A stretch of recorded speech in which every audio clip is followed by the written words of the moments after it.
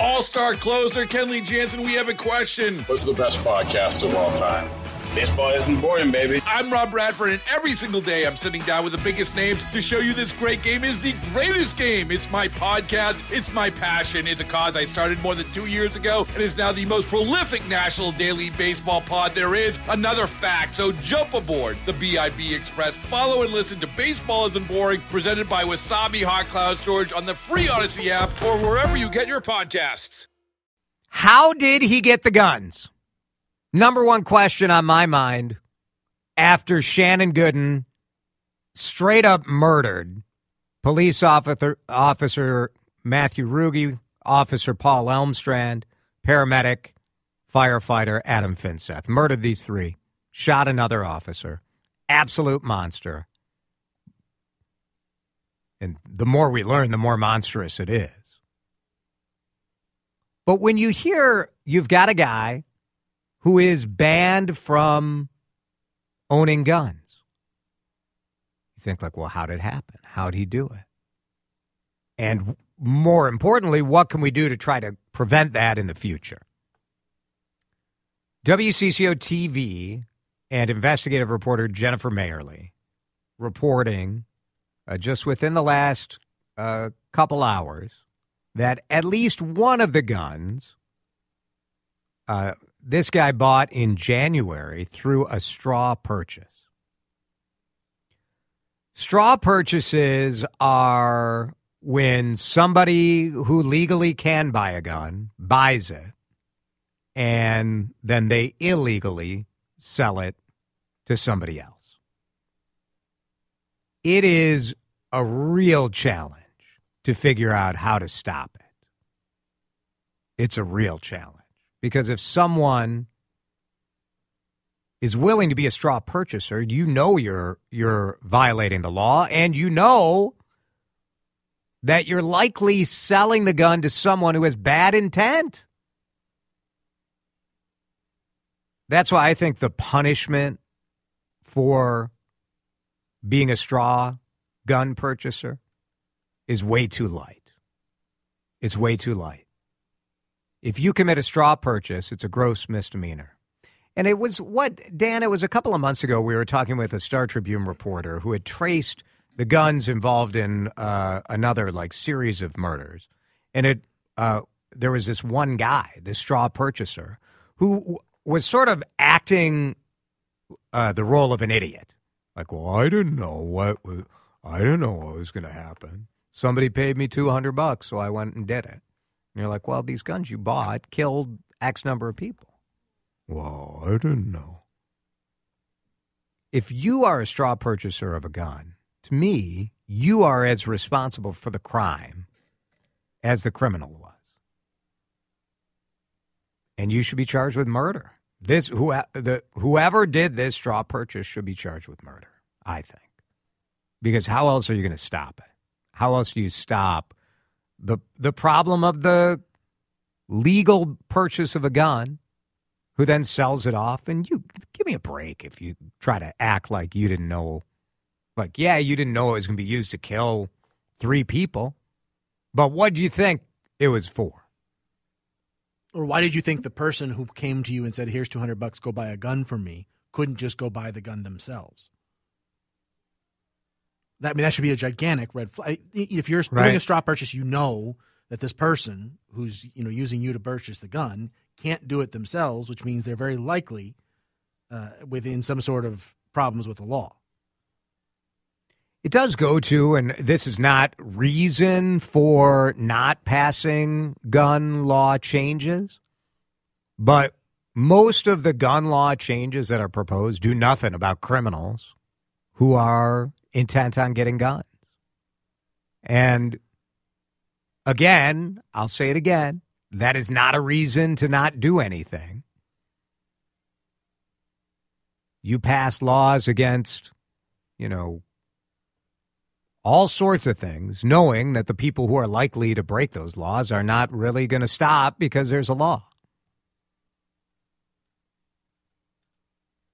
The other aspect of this is the fact that if we ban someone, if the courts ban someone from buying a gun, there's no way to know that they're following that. It's pretty much the honor system.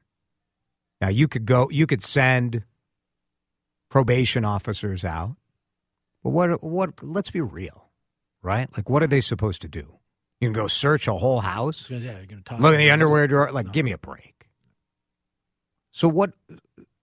This was a deal, and I'll say, like, the FBI and the ATF and all sorts of law enforcement agencies work closely with gun retailers.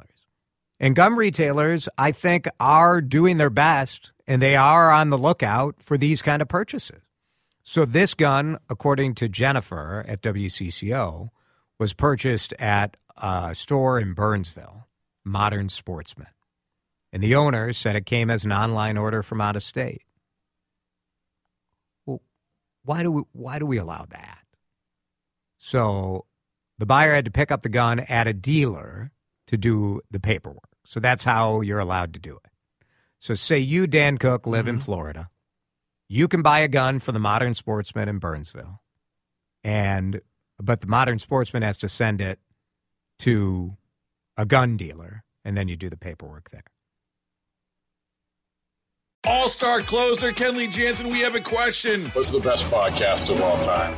Baseball isn't boring, baby. I'm Rob Bradford, and every single day I'm sitting down with the biggest names to show you this great game is the greatest game. It's my podcast. It's my passion. It's a cause I started more than 2 years ago and is now the most prolific national daily baseball pod there is. Another fact, so jump aboard the BIB Express. Follow and listen to Baseball Isn't Boring, presented by Wasabi Hot Cloud Storage on the free Odyssey app or wherever you get your podcasts.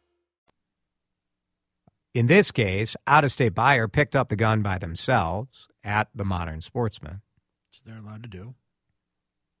And the owner said the clerk did ask a lot of questions, as they're supposed to do, to try to make sure the gun was for the buyer. Said the person was knowledgeable, answered him. And he picked up the gun on January 5th. And then it gets sold. It was an AR-15, lower receiver. So they clearly have the records of who this purchaser was. Yep. And the background information on the purchaser would have verified. It's not like the guy can come in and say, my name's Bill Smith. Yep. When it's this not. guy had to do the background check and do the stuff. Right. All the things that are in the law to try to make this work were observed.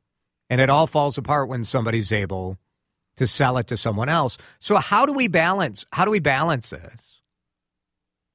Where you're allowed, you should be allowed to resell your gun. Right. But how do we make this work?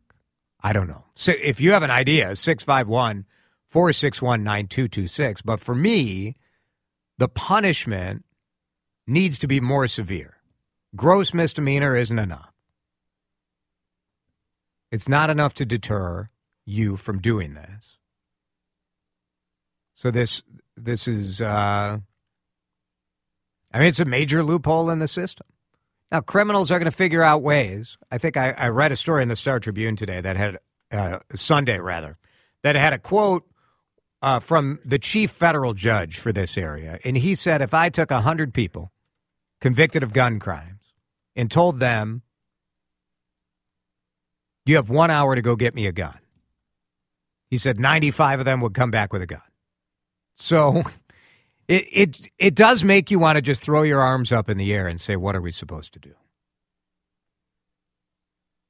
This straw seller, these straw purchases, it's a major loophole. It really is. Now, you have other forms. Like this, to me, is a little astonishing how direct it was. Sometimes you have a gun that is sold and then sold again and sold again and sold again.